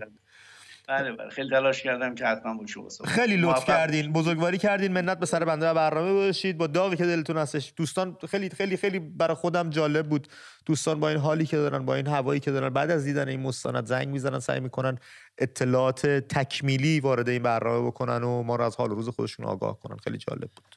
دقیقاً. قطعا خیلی سخته. من میدونم که خیلی اذیت شدن روزهای قبل از مستند که با بعضی از حالا بزرگواران صحبت میکردم، نگران بودن از دیدنش. وقتی که ما داشتیم حالا تبلیغای پخش رو میذاشتیم توی خروجی‌های مختلف شبکه، مرتب با من تماس میگرفتن، ابراز نگرانی میکردن که ما درد داره تمام وجودمون رو پر میکنه و وحشت زده ایم که چی قراره ببینیم. بله باید ساخت از این مستندها، باید نشون داد، حال روز دوستان رو باید به دیگر هم‌میهنانمون هم گوشزد کرد که فراموش نشن و اگر کمک از کسی برمیاد در راستای بهبود حال بازماندگان انجام بده. محمد رضا از تهران پشت خط برنامه است. محمد جان با درود به برنامه خودت خوش اومدی. سلام عرض میکنم، حالتون خوبه ان شاءالله؟ به روی ماهت سپاسگزارم برادر. صحبتاتو میشنوی محمد. قربان شما. آقا امید بهتون شب بخیر میگم. واقعا این برنامه‌ای که درست کردید واقعا بسیار قلب مردم رو به رنج آورد. ببخشید. بنده خودم خیلی متأثر شدم. واقعا چقدر درد بزرگی است. واقعا به تمام بازماندگان تسلیت عرض میکنم. انشان نمیدونم ولی خب به هر حال امید هست. باید انسان‌ها امید داشته باشن همیشه، امید به دادخواهی، امید به این که حق ظالم از مظلوم ستانده بشه. مرسی دوست عزیزم. به همین دلیل هم یه نکته کوچیک عرض کنم خدمتتون. عید نوروز رو هم تبریک میگم. انشالله که همیشه دوستان سلامت و شاداب باشن. عید نوروز رو الان؟ بله یکم مستم، خیلی مستم. باش شما خب سعی کن این حالتو که داری جای تماس نگیری، چون دوستان داغدار پایین برنامه نشستن و اصلا جای شوخی و خنده نیستش. رفیق گلم علی از مشهد پشت خط برنامه است. علی جان با درود به برنامه خودت خوش اومدی. درود امید جان و بانو مصور عزیز، سپاسگزاریم از برنامه، از زحمت هایی که میکشید. ما واقعا نباید یادمون بره فراموش کنیم که چه بلاهایی این حکومت سر ما آورد. این همه حادثه‌ای که سرمون اومده از ابتدای 57 تا الان و تمومی نداره و هر روز ما رو اینا متحیر میکنن با این حوادثی که پیش میاد. دیگه از این حادثه هواپیما ما بدتر نداشتیم. علی من یه پرسشی دارم، یه پرسش بذار تو بپرسم. داشت علی گل از مشهد زنگ زدی به ما که حرف میزنیم میگن شما که رفتید و اونور دارید زندگی میکنید و به شما ربط نداره و شما زندگیتون رو دارید و وطن فروشید. این صحبت ها شمایی که داخلید چرا هیچی به هیچی، چرا انقدر سکوت میکنید، چرا هیچ کاری نمیکنید؟ علتش چیه؟ علتش خیلی علت هست. از ترس مردم هست، از منفعت طلبی هست، از سرکوب شدیدی که بالای مردم هست. ولی این حرف اصلا درست نیست. شمایی که اونجا نشستی کنشی داری که هیچ کدوم از ما نداریم. اطلاع رسانی که شما دارید میکنی، شبکه شما داری میکنی، کی داره الان اینجا انجام میده؟ الان امروز همین برنامه مستند بود که خیلی ها رو باز با خودشون آورد. به قول اون دوستمون این اتفاق برای ما، برای این عزیزان از دست رفته نبوده، برای هر کدوم ممکنه پیش بیاد. آیا باید وایسیم صبر کنیم که این بلا سر ما هم بیاد؟ مثلا پیش اومده. علی مگه میشه هموطن تو رو بزنن رو هوا پرپر کنن، جوون مردمو بگیرن ازش و این بلا سر هممون اومده؟ واقعا نمیشه. من یه پیامی دارم برای خانواده عزیز پرواز اوکراین که منو در غم خودشون شریک بدونن و ما رو در غم خودتون شریک بدونید. درسته شرایط فعلا شرایطی که شاید کسی نتونه کنش آنچنانی داشته باشه، ولی بدون شک همه با شما همدردی میکنن و به شرف هم سوگند هرگز فراموش نکنیم که این انتقامی که میگه امید جان باید گرفته بشه. ما وحشی نیستیم ولی باید اینا سر میز محاکمه بشینند. قطعا هر کس در جهان امیدمون در برای همین روزی که یک روزی 100% فرا خواهد رسید، آن روز دیر نخواهد بود که به تک تک این جنایاتشون پاسخ بدن. تمام امید ما اینه، تمام امید مردم ایران اینه، چه خارج از کشور چه داخل، و من امیدوارم اون روز زودتر برسه. یک پیام کوچیکم بدم که به حکومت شک نکنن در تاریخ به عنوان ظالمترین و خونخوارترین حکومت معاصر ازشون یاد خواهد شد و امیدوارم اونهایی که هنوز دستشون به خون آلوده نشده هر چی سریعتر برگردن و با مردم باشن. مرسی علی عزیزم، ممنونم با برنامه خود تماس گرفتی. برای خودم جای سوالش بدونم که ما مردم بردبار و صبوری هستیم یا آستانه تحمل دردمون خیلی بالاست؟ این سکوته و منفعل بودن در رابطه با اتفاقاتی که برامون میفته خب جای سوال داره واقعا. اینجا مثلا بنزین گرون میشه مردم میریزن بیرون، چه خبر؟ یا مثلا اعتراض میکنن، اعتراضات مسالمت آمیز، اعتراضات صنفی، اعتراضات مدرن و خواسته ها رو به گوش دولت رسوندن هیچ جای دنیا جرم نیستش. حالا بابک از کرج پشت خط برنامه است. بابک جان با درود به برنامه خود، خیلی خوش اومدی. سلام علیکم امید جان، خسته نباشین. به روی ماهت برادر، صحبتاتو میشنویم. پاینده باشی. امید جان من واقعا متاسفم از این اتفاقی که برای این خانواده‌های داغدار افتاده. نمیشه اصلا تصور کرد که چه غمی این خانواده‌ها کشیدن و از خانومی که این برنامه رو درست کردن، خانم مدیا، تشکر میکنم. ولی یه سوالی من دارم که بارها و بارها و بارها پای این برنامه‌های شما انواع اقسام میشینم نگاه میکنم، یه جای خالی حس میکنم. اون جای خالی این اتحاده است. من یه سوالی دارم امید جان. خواهش میکنم یه مقدار فکر کنم من جواب بده. شاید این جواب این سوال برای خیلی از ایرانی‌ها باشه که زمان سال 57 آقای به اسم خمینی توی بغداد تو عراق یه اعلامیه مینوشت با اون سوادی که خب همه ازش خبر داریم و مطلع هستیم. این اعلامیه کوچه به کوچه، خونه به خونه، دست افراد و آدمایی که واقعا حتی با سواد بودن، از نظر مالی قوی بودن، فهمیده بودن، فهیم بودن، میفهمیدن، واقعا چرت و پرت خودت هم میدونی. ولی این آقایون میشستن اینا رو شبا با هم دیگه بحث میکردن تو خفا، تو زیر زمینا. بعد این گفته های این آقا فردا صبح بلا فاصله دونه به دونه، مو به مو انجام میشد. یه عزمی بود و یه شبکه‌های اجتماعی خاص خودشون تو مساجد اینا شکل میگرفت. ولی خب دیگه اون دوران نیستش الان بابک. آره دقیقاً. و الان لا اله الا الله شبکه‌های منطقه داریم، انواع اقسام شبکه‌ها رو داریم، شبکه‌های اجتماعی رو داریم، اطلاع رسانی فوق‌العاده است. اینترنت ولو اینکه ضعیفه ولی باز داره کار میکنه. بابک مرسی، خیلی بچه‌ها پشت خطن، یکم سریع‌تر که ما بتونیم دوستای دیگه‌مون هم داشته باشیم. یه سوال دارم، این که چرا ما نمیتونیم یه رهبر داشته باشیم؟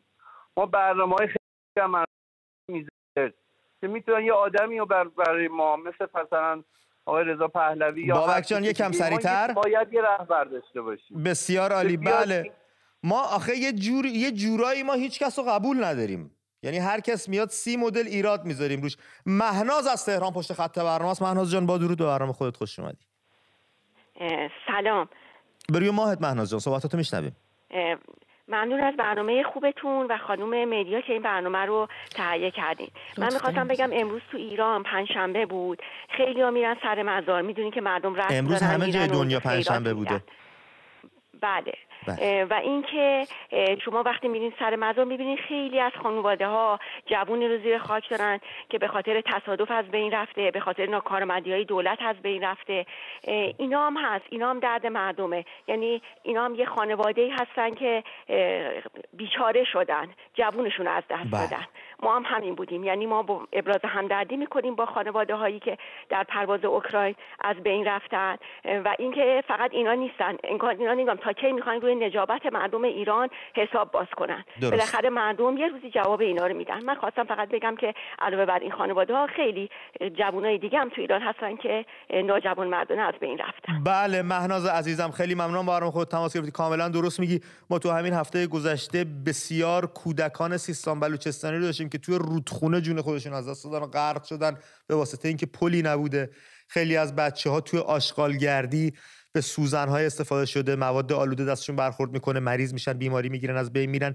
به عناوین گوناگون ما داریم سرمایه ملی و نیروی انسانی از دست میدیم. جوانای دست گلمون رو داریم از دست میدیم یا فراریشون میدیم از میهن که امیدوارم یک روزی یه نقطه پایانی روی این عملکرد، روی این سیستم، روی هر چیزی که میشه اسمشو گذاشت یکی پیدا بشه بذاره یا خودمون بذاریم. به پایان این برنامه رسیدیم، 1 دقیقه بیشتر زمان نداریم. ببخشید کسایی که نتونستم تماسشون رو بگیرم. تسلیت میگم هزاران بار به همه داغداران و خانواده جانباختگان. با مدیا 1 دقیقه آخر رو سپری میکنیم. مدیا جان، باید فکر کنم تشکر کنم از همه خانواده ها که همیشه تلویزیون ما رو محرم خودشون دونستن و ما تونستیم به اون حیات خلوت زندگیشون بریم، ما رو راه دادن اونجا، قبول کردن ما رو بین خودشون. و فکر کنم برای آخرین حرفی هم که میخوام بزنم باید تشکر کنم از کیوان جان و مرجان جان که اعتماد کردن و زمان گذاشتن که این پروژه به سرانجام برسه. مرسی ازت. مرسی. خیلی سوالم ازت داشتم، خب زمان برنامه اجازه نمیده که خودت اذیت نمیشی این برنامه رو درست میکنی و مسائلی از این دست باشه. توی فرصت مناسبت ها رو هم گفتگو میکنیم. خیلی سپاسگزارم از شما رفقا که ما رو انتخاب کردید برای تماشا و ساعتتون رو با ما سپری که بیشتر از 1 ساعت با هم 1 ساعت و نیم با هم بودیم. تا درودی دیگر، بدرود.